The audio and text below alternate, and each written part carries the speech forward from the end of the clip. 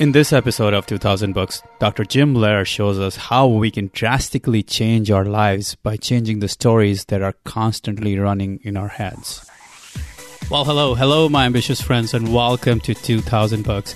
Every Monday and Wednesday, we bring you the most important actionable ideas from the world's greatest books for ambitious entrepreneurs. Books in the field of startups, marketing, sales, productivity, management, leadership, strategy, personal development, and much, much more. And I am your host, Manny Vaya.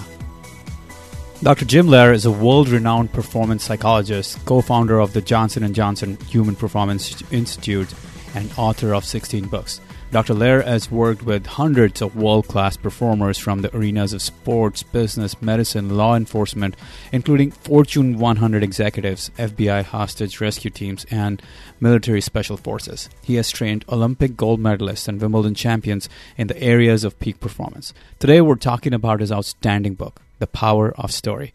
Jim, I'm really excited to talk to you about the power that stories have in our lives. So, welcome. Thank you, Manny. It's great to be with you. Thank you. Just tell us a quick story, the genesis of how this book came about. What was the trigger? What made you write this book? You know, in my life, I've really sat and listened to literally hundreds and hundreds of stories of people. I was a student of perceptual psychology, and I was always fascinated by the real world versus our perception of the real world. And I began to realize that people's stories, their interpretation of what's happening, was really the basis upon which they ran their lives. And their stories may be completely misaligned with the real world. So I said, I think it's important for people to understand that there is a real world out there, and then there is our version of the real world, and that becomes our story. And to the extent that our story is not aligned with what's really out there, we got serious trouble. Mm-hmm. So I wanted to write a story that would help people realize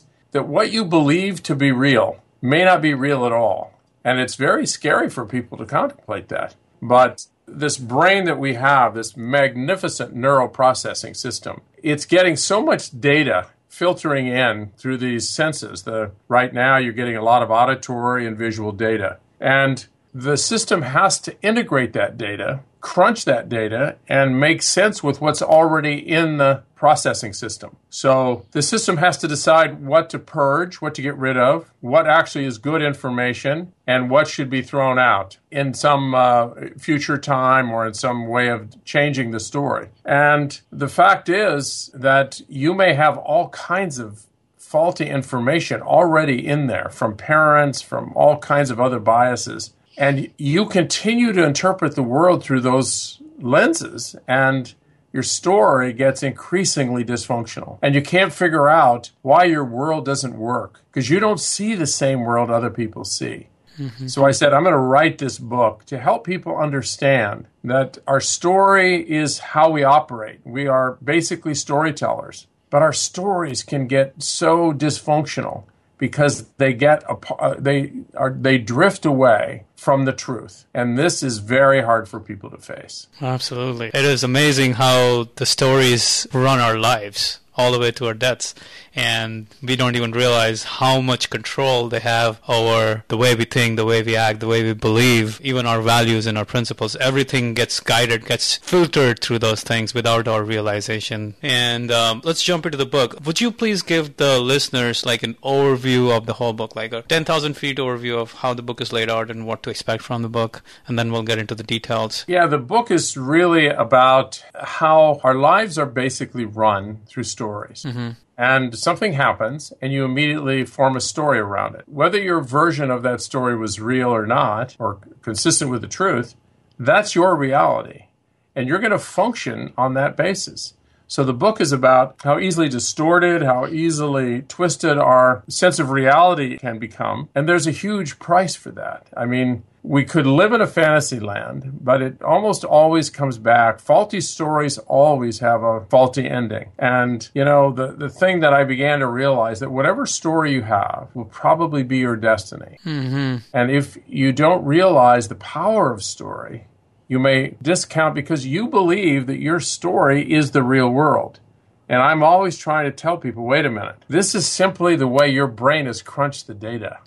This is not necessarily, you don't have direct contact with the real world. You have data coming in through your senses, and it's already purging stuff that isn't consistent with what's already in there. So if you have biases and distortions, you're never, ever going to get them fixed unless you're willing to hold a lot of these statements and a lot of these conclusions in some kind of temporary form until you look at them more closely. So let's just say your story is, I hate to exercise. I'm never going to exercise.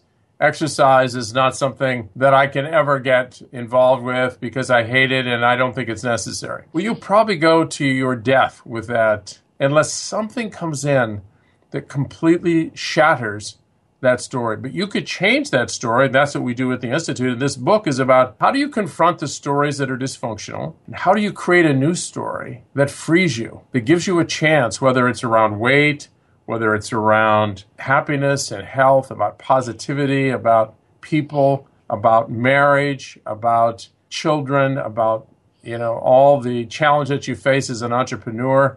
Everything that happens, you create a story around it. And so we ask people to start looking very carefully, very deliberately at how they craft stories.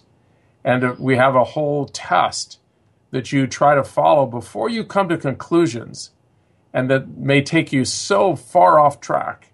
How do you check your stories? Make sure that they have all the basic elements that are going to work for you as opposed to absolutely take you in directions that are tragic at the end in many cases. So we have a whole series of guidelines around what makes a great story. Yeah. So in this book, you go about first explaining why the stories that we have as they exist today could be very dangerous to our existence. And then, the book is laid out in a way that first you say, okay, well, let's identify your current story, and now let's identify the challenges with that current story, the problems that are existent in that current story, the falsities, the non-truths that are there, and then let's go and fix these truths, and let's go and write a story that's way more empowering to us, right?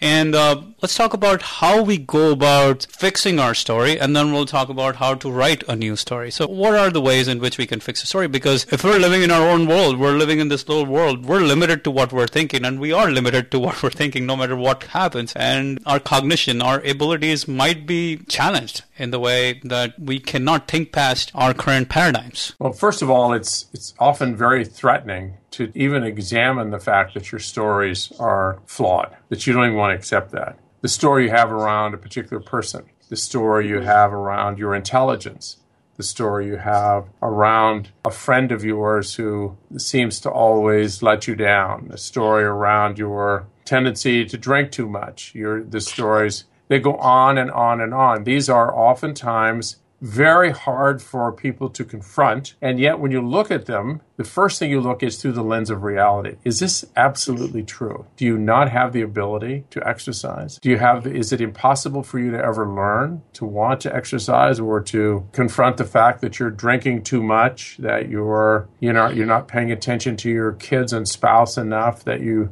said you've done a great job, but the fact is you're not doing a great job. And so the first thing is to try to wrap your arms around the truth. And we get as much input there as possible. We use 360 assessments, get other people to weigh in. We ask you to be open to the reality that this might be a flawed assumption that you're making. And then we have them look at this statement and to what extent does this lead to negative consequences? What is the consequence of having this belief system? Let's just extrapolate this for the rest of your life. Where is this going to take you? Can you get where you want to go with this story, with this version of reality? It's extremely limiting. It just makes there's nowhere you can go with this limited story or this really self-defeating story. And then most stories, for them to be great, have to be inspirational. Does this inspire you to do something bigger and better in your life? The flawed story almost always has consequences in terms of it's not very inspirational. It's very limiting. Is this something that you developed, or did you get this kind of almost by osmosis from others, from your parents who had a flawed story around this? And maybe you were taught from teachers that you'll never, ever make anything of yourself because you're not that smart. And so you've come to believe that, And now you hold that, and everywhere you go, that story permeates everything you do.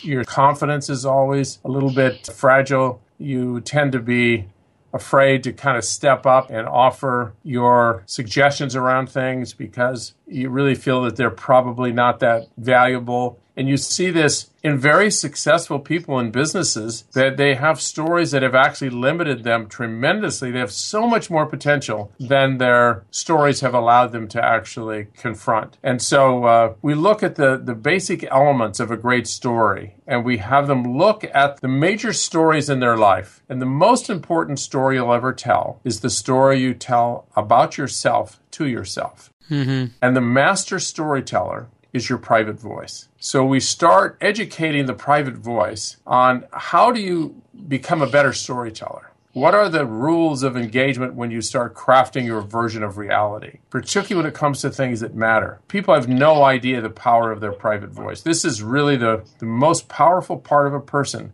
is the voice no one ever hears that's inside your head that starts getting formed as early as 5 and 6 years of age.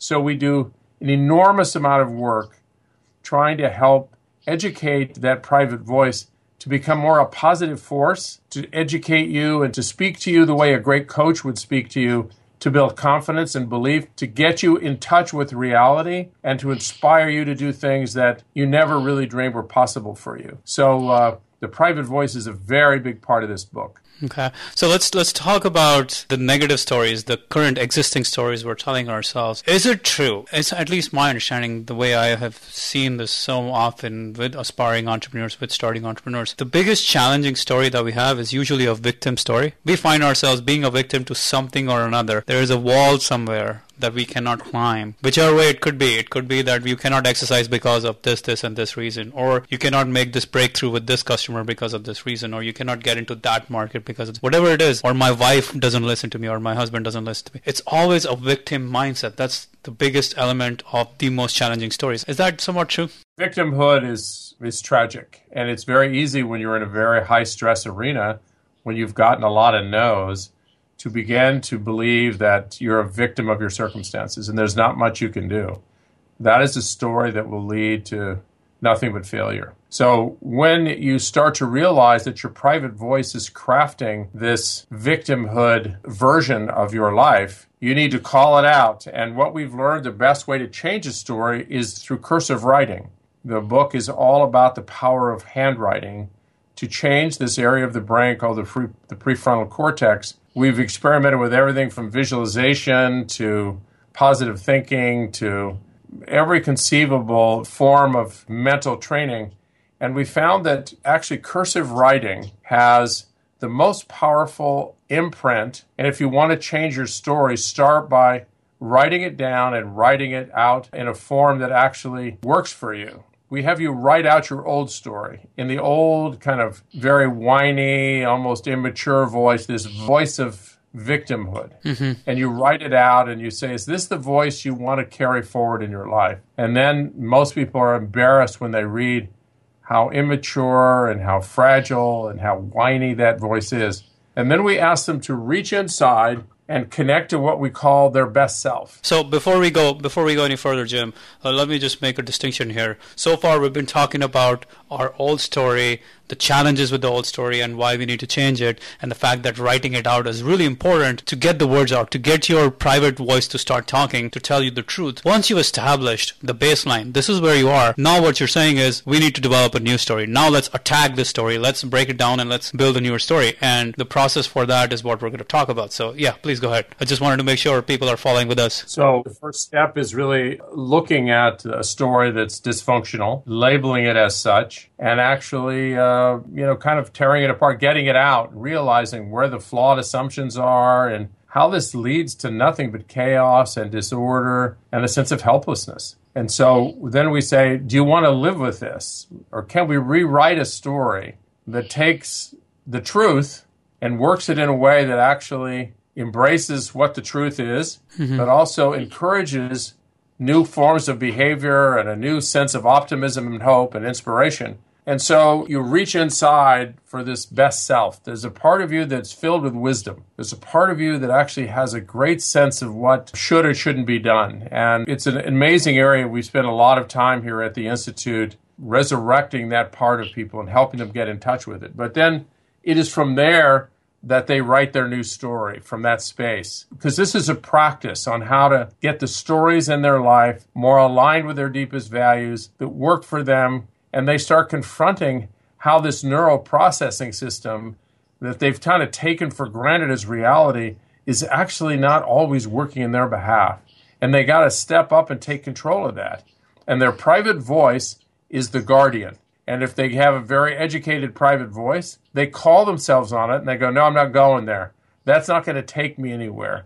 And so in a sense, that private voice becomes your coach, becomes the most valuable coach you will ever have in helping you see the right alternatives, see what's going on, and that will help you, kind of craft a version of all these experiences that actually are not so self-defeating and so debilitating. And so we work a lot with that private voice to bring that best self forward in the process of scripting something entirely new. One of my favorite quotes is by Winston Churchill, and he said, "History will be kind to me, for I intend to write it." Yes. And this is a chance you have to write your history. And I will tell you, people completely freak out when they realize the power this has in their life. And we have them over a 90-day period, rewrite that story 6 times. And we've done all kinds of things and collected all kinds of data. We're a very research-based organization. And it seems like 6 rewrites is the optimal number to kind of complete the conditioning so that these pathways that are being utilized for these particular ideas and thoughts, we're altering the way these ideas are actually being processed neurologically. And it's actually occurring intentionally through writing. So it takes a while to get these new pathways embedded. But one day you wake up and you realize, oh my goodness, I've completely changed how I feel about exercise or all the things that I thought were part of my reality that wouldn't change. And all of a sudden, I see I can actually become master of my own fate by changing my stories. So when we're rewriting the stories, are we writing it in the past tense, future tense, present tense? Like, what are we saying? I work out now because this, or in the past I did not work out because these reasons are there, but they're false reasons. What's the structure here? So you're basically trying to get out what is the current faulty story you have. So you might say, I really don't feel like working out is something I can do. I've never worked out. I've never felt comfortable in a gym.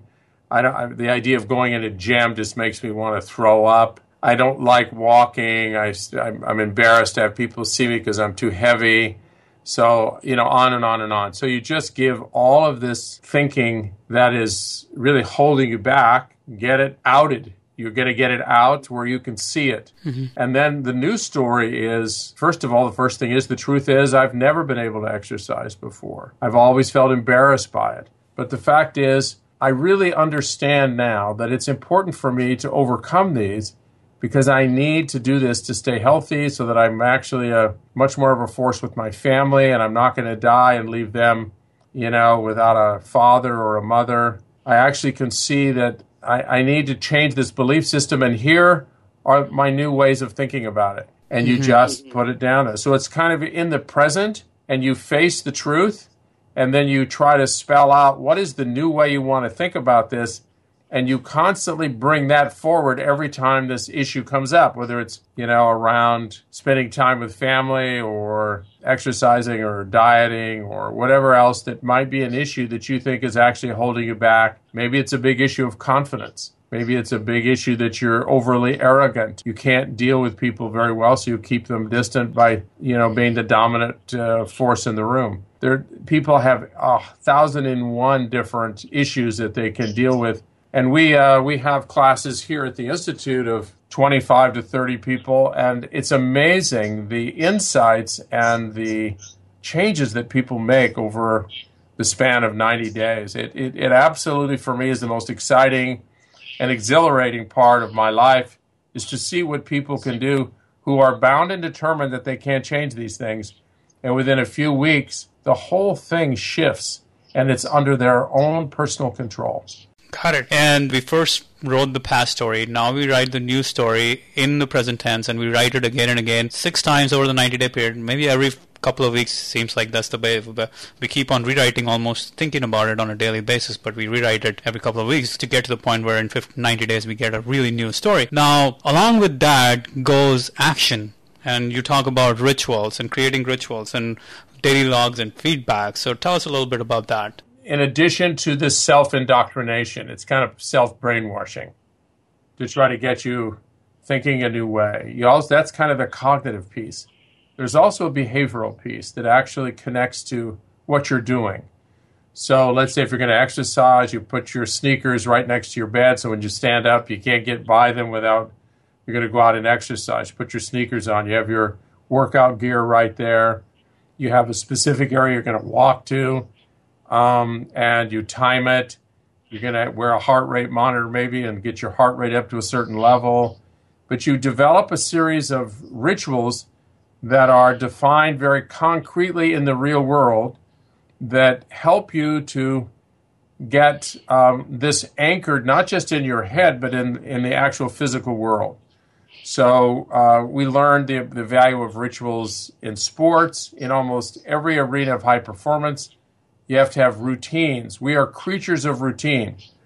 About 95% of our behavior is under the control of habit. And so we've got to you can't control your life, you can't control your diet, your exercise with will and discipline. You just can't do it. We don't have enough. Mm-hmm. But you can develop habits that kind of have a life of their own. So you have a habit of thinking in a new way, and you have a habit of acting. And during this 90 days, we have you keep a training log, just like an athlete, that records everything you do, and you commit to staying on this for this period of time. And it's quite amazing. We ask them to just take on one thing at a time, not to take on multiple issues. They kind of attack one story at a time, then they go to the next one and the next one. And over the span of a year, they can attack many stories. But we need the first one to be successful. And so defining specific rituals that they will follow habitually until they become automatic, and having some kind of accountability that every day you record what you did and didn't do. And that system is what we've used here so successfully for multiple decades. Excellent. So here we have it. We have a complete system as to how to go about attacking the stories that we have and rewriting the stories and actually taking action on those stories. It's not a passive system of just writing one day and forgetting about it, but it's a system of constantly reinforcing the message, not only through the words, but also through our action. And that gets us where we want to go. It's a lot of hard work, a lot of energy investment, but it is well worth it. And you begin to realize, hey, I can control my destiny. I'm in control here. Yeah. Yep, absolutely. And for all of you listening here, all of you watching, the book Power of Story, great exercises, great details and stories of how people have done it. So I highly recommend the book. And thank you, Jim, for a wonderful description. Thanks for being here with this and exposing some of these ideas. Absolutely. They changed my life, and that's what I hope they'll continue to do for other people as well. Thank you. So, my ambitious friends, I have a very important question for you. What is the single biggest indicator and predictor of success?